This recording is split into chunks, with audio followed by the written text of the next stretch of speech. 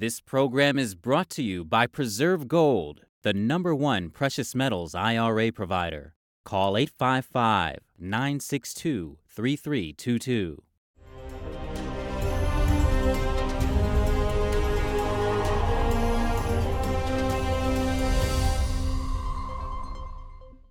Viral trends with deadly consequences. TikTok is facing a slew of lawsuits after multiple deaths linked to challenges on the app. Grieving parents with a warning to other families, with the hope of preventing more tragedies. TikTok, meanwhile, pushing back following the congressional hearing, stating safety is a priority. Welcome to China in Focus. I'm Tiffany Meyer. Death by TikTok. A 13-year-old boy from Ohio is dead. That's after he overdosed on a common allergy medication when he participated in a so-called TikTok challenge. His family said he took 12 to 14 Benadryl tablets. That's more than 6 times the recommended dosage. The TikTok challenge suggested taking that amount could lead to hallucinations. But after filming himself taking that amount on camera, the boy started having seizures and was rushed to the emergency room. There, he was pronounced brain dead. The boy's father sharing on a GoFundMe, that's when the family decided to take him off life support. The father writing on the GoFundMe, "I ask for your help so that we can have a proper funeral and send-off for this young man." He's not the only one. TikTok has come under fire after multiple deaths. Bloomberg reporting the TikTok algorithm continues to push suicide videos on Chase Nasca's page. That's despite the 16-year-old killing himself the year before. Chase's mom, desperate for answers, started checking his social media. On TikTok, she saw the terms he had searched: Batman, basketball, and motivational speeches. But what the algorithm served up was something else: depression, hopelessness, and death. Scrolling for an hour on his For You feed, she didn't understand why there were no funny videos. Where were the jokes and dance videos she had heard about? One after another, she saw videos of breakups, suicide, and depression. And how is TikTok responding to these issues? Here's what the company's CEO, Suji Chu, had to say last month before Congress.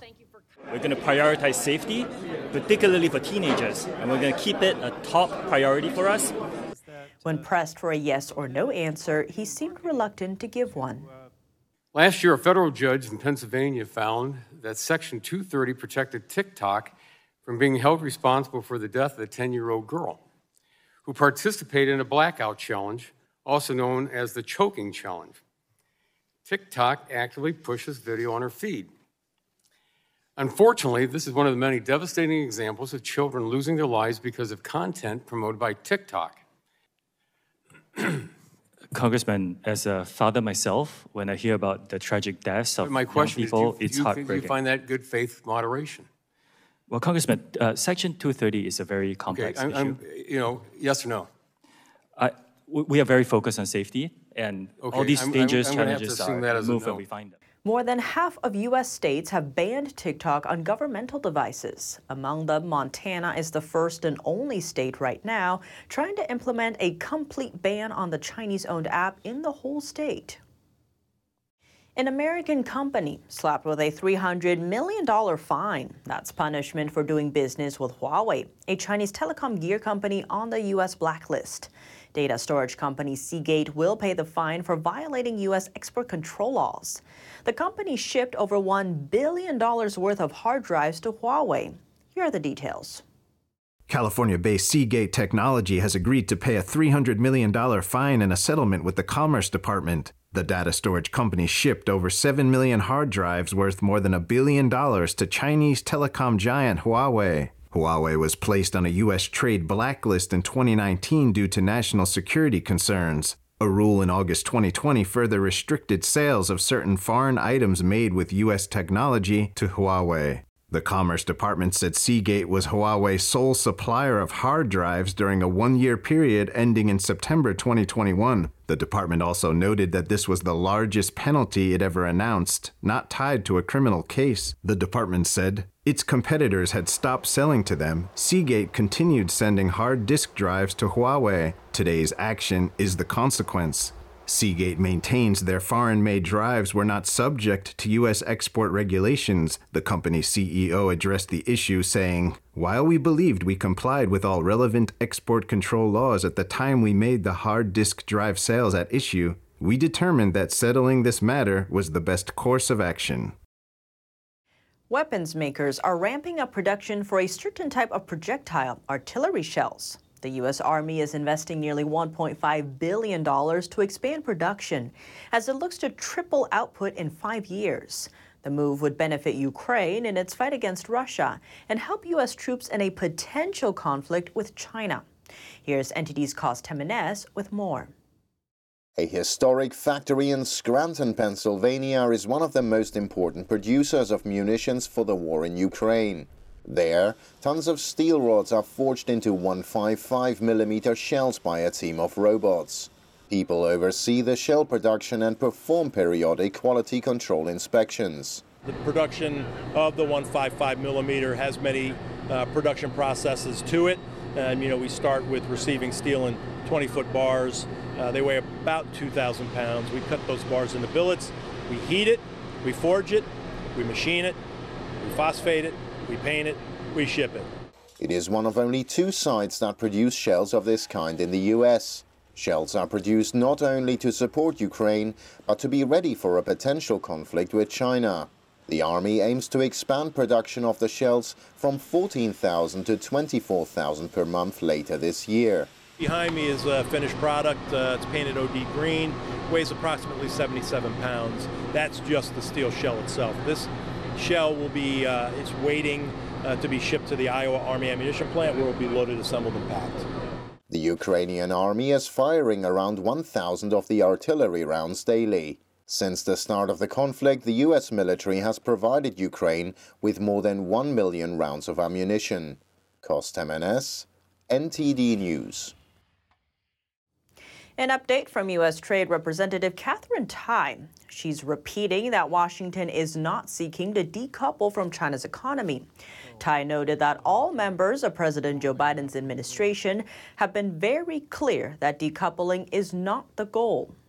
We have all experienced the fragility of our dispersed supply chains in recent years, especially through the pandemic and Russia's brutal, unjustified attack on Ukraine. And we've become too reliant, we have discovered, on certain countries for the supply of critical minerals needed to fuel our clean energy future. In light of that, she says a recent critical minerals agreement with Japan will strengthen resilience and security for both nations. That deal will allow electric vehicles using metals sourced or processed in Japan to qualify for tax breaks under the Inflation Reduction Act. The top U.S. trade envoy is in Tokyo this week. The visit follows the setup of a joint U.S.-Japan task force. It aims to eliminate human rights violations in international supply chains and ban the use of materials from suppliers that subject their workers to inhumane conditions. Tai also gave an update on Indo-Pacific Economic Framework trade negotiations Thursday. I think that one of the most important aspects of the work in the program that the United States is bringing, not just to our bilateral relationship with Japan, but also in the region, in the Indo-Pacific, Asia-Pacific region, is to focus on where we have shared interests, where we have shared concerns, where we see shared challenges. Talks on the project began last year. It's Washington's first major pan-Asian trade engagement effort in nearly a decade. The framework has 13 members, including the U.S., Australia, India, Japan, and South Korea. Together, the 13 account for 40% of global gross domestic product. The U.S. has stepped up diplomacy across the region, in part to help counter Chinese influence. The race for surveillance tech has hit outer space, but with spy balloons making headlines, spy satellites are flying under the radar. That's as the U.S., China, Russia, and North Korea compete to boost their satellite numbers. Here's more. On Tuesday, the U.S. National Reconnaissance Office said it hopes to quadruple the number of satellites it has in orbit within the next 10 years. That's to make sure that the U.S. can stay ahead of the world event in an effort to enhance the safety and security of the world and the nation. The United States currently operates the world's largest and most technologically advanced surveillance satellites. North Korea, on the same token, is also planning on expanding its surveillance spacecraft production. On Wednesday, leader Kim Jong-un ordered officials to launch the nation's first military spy satellite. It was deployed to counter what Kim called threats from the US and South Korea. North Korea in December conducted what it called an important final phase test for a spy satellite, and said it would complete preparations for launch by April. Despite numerous attempts, all of the country's past launches were only able to collect low-resolution images. But what about other US adversaries? Just last year, the Pentagon reported that China has almost doubled its spy satellite platforms in the last 4 years. The nation operates 260 of them, second only to the US. Russia, on the other hand, has 108 military satellites in hand. That's at the end of 2022. Beijing is growing its nuclear arsenal at the cost of the world and itself. That's the latest warning from the leader of the globe's largest military alliance. Jens Stoltenberg accuses the regime of neither cooperating with international norms nor being honest about its nuclear expansion. China is rapidly growing its nuclear arsenal without any transparency about its capabilities. NATO head Jens Stoltenberg made the comment Tuesday at a conference in Washington. He noted, like other dictatorships, China seeks to destabilize the international community through nuclear proliferation. He called on NATO to counter that threat and bring Beijing to the negotiating table. In the longer term, we need to rethink and adapt our approach to a more dangerous and competitive world. And this means engaging with China. The Chinese Communist Party has long stayed out of arms control negotiations. The regime already fields more intercontinental ballistic missiles launchers than the US. By 2035, its warhead stockpile will reach up to 1,500. At the same event, U.S. Deputy Secretary of State Wendy Sherman said Washington doesn't seek conflict, but is wary of Beijing's ambition to shift the world order. Where China is concerned, there's no question, as the United States has said, it is the only country with the capability to change the rules-based international order, which we believe Xi Jinping intends to do. She added that new technologies like artificial intelligence are heightening the threat of CCP. With China doubling down on its nuclear expansion, the nation's warhead stockpile has surpassed 400. The U.S., on the other hand, currently holds the second largest stockpile in the world, next to Russia. As of earlier this year, Washington reportedly had over 5,400 nuclear arsenals in its inventory. That's as the nation slowly dismantles its warhead supply. A cooperative strategic partnership. That's what China wants to establish with an ally in Africa, the country of Gabon. But is the communist regime taking aim at Gabon's uranium resources? On Wednesday, Chinese leader Xi Jinping met with the Gabonese president in Beijing, seeking to further deepen cooperation. During the meeting, Xi called for upgrading bilateral ties between the two countries, aiming to take it one step further from their current partnership. Diplomatic relations between them date back to 1960. In 2022, trade between China and Gabon rose to $4.55 billion, an over 50% increase. Beijing is also asking Gabon to take part in its Belt and Road Initiative, China's multi-trillion-dollar infrastructure outreach project. It's known to act as a tool for the communist regime to spread its influence and gain control overseas. Worth noting, Gabon is home to a rich deposit of uranium, a radioactive element used to fuel nuclear power. As of now, China aims to become self-sufficient with its nuclear production. But to make ends meet, the nation still has to obtain 1/3 of its uranium from foreign suppliers. Last year, a Pentagon report revealed that Beijing is boosting its nuclear expansion, all in an effort to counter Washington. More than shocking, that's the German foreign minister's most recent description of China. Speaking to the German parliament on Wednesday, the foreign minister said China is becoming what she called a systemic rival, more so than a trade partner and competitor. The remark came just after a trip to Beijing, where she warned that any attempt by China to control Taiwan would be unacceptable. For years, the Chinese Communist Party has seen the democratically governed island as its own territory, despite never having ruled it. The foreign minister also urged China to use its influence to help end the Ukrainian war. On Tuesday, another European politician sent out a warning to Beijing. The head of the European Union, Ursula von der Leyen, said the EU has consistently called for peace and stability in the Taiwan Strait and stands strongly against any unilateral change of the status quo, in particular by the use of force. She made the remark while addressing members of the European Parliament. Her comments distanced the EU from French President Emmanuel Macron's recent statement. Both of them visited China at almost the same time earlier this month. Macron warned Europe not to get involved in the Taiwan issue. Von der Leyen also added, China has now turned the page on the era of reform and opening and is moving into a new era of security and control. Coming up, is Chinese-owned TikTok on the path toward a full U.S. ban? The company's lobbyists are now targeting high-level politicians on both sides of the aisle. That's as a major question looms. Could selling the company be the solution?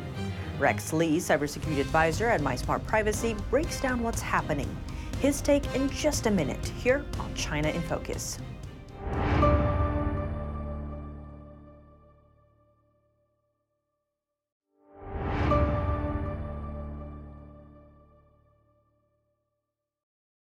Welcome back to China in Focus. I'm Tiffany Meyer. How likely is a nationwide TikTok ban after the company's CEO spoke before Congress?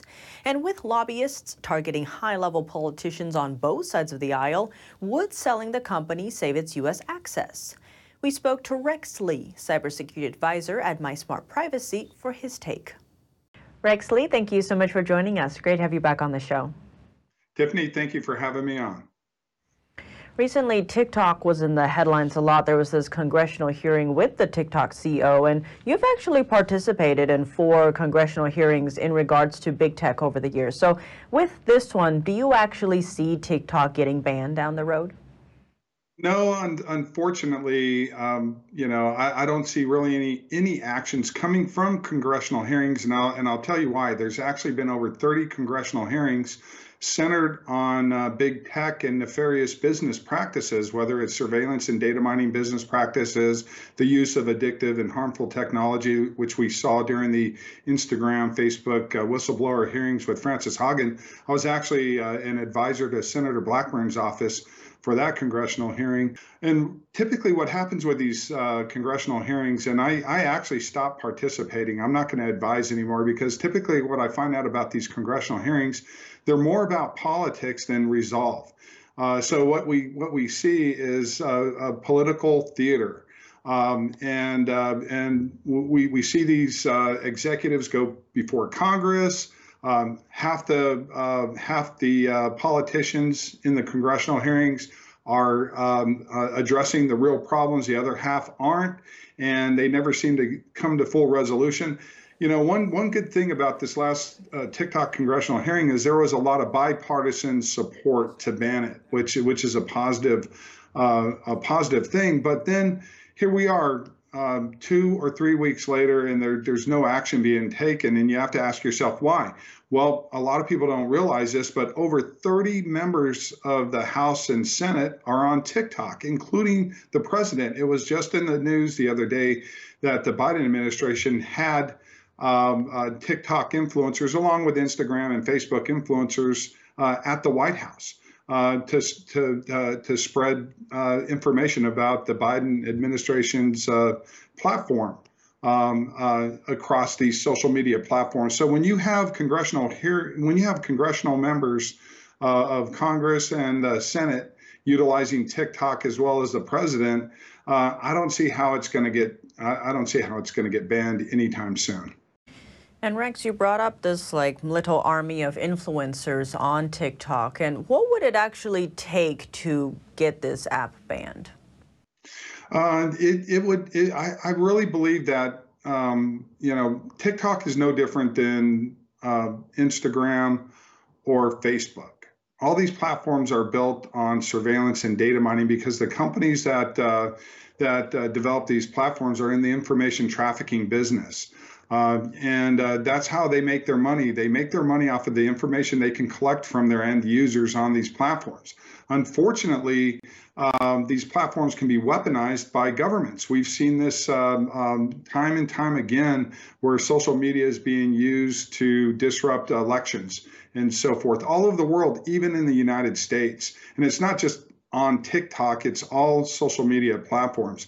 And I think the only way to really address this problem is to address the money aspect of this problem. And there's two things going on that need to be addressed. The first thing is surveillance and data mining business practices rooted in surveillance capitalism. I think there needs to be laws that address this. I think we need updated privacy laws and to put the control back into the end user's hands of whether they want their data to be monetized or not. And I think if you start to cut the money off in that area, that will have an impact, as well as I believe that the tech lobbying needs to be addressed as well. It's not just U.S. Tech lobbyists that we're talking about. We're talking about companies from foreign nations, including China and Russia, that are able to lobby our Congress. And we've done interviews based on ByteDance's lobbying efforts. And they're not a benign company. They're beholden to the CCP, and they're enabled to hire powerful K Street law firms like American Continental Group. And it's not just ByteDance. Huawei recently hired Tony Podesta, John Podesta's brother, to lobby. So you have these powerful lobbyists. Another lobbyist is David Urban, who's a former presidential advisor like Tony Podesta was a Democrat presidential advisor. David Urban is a Republican. So they're hiring both advisors from both parties. And they're not just going after the average lobbyist who may be a former member of Congress. They're going after presidential advisors, and they're using them to influence our laws. And some of those bills that they're influencing are centered on the DOD, like the National Defense Authorization Act, as well as DHS and Supreme Court bills, and even consumer privacy and protection laws are being influenced by these companies. And Rex, you mentioned how ByteDance, or TikTok's parent company, is beholden to the CCP. And earlier you mentioned that, when it comes to TikTok and Instagram and Facebook, they're very similar in terms of, data collection. But are they really the same? Or because it seems in terms of this TikTok hearing, one of the concerns is the ties with ByteDance and to China. So should TikTok just be treated the same as Instagram? What are the maybe differences here? No, again, the company itself is the problem. So even if they force a sell, one of the things that may happen regarding the recent congressional hearing is the fact that the TikTok in North America may be sold. So when these companies say they sell to somebody else, that doesn't mean that the ties are cut completely, because you can have members from the original company that sold the company on the board of the new company, and still have those ties.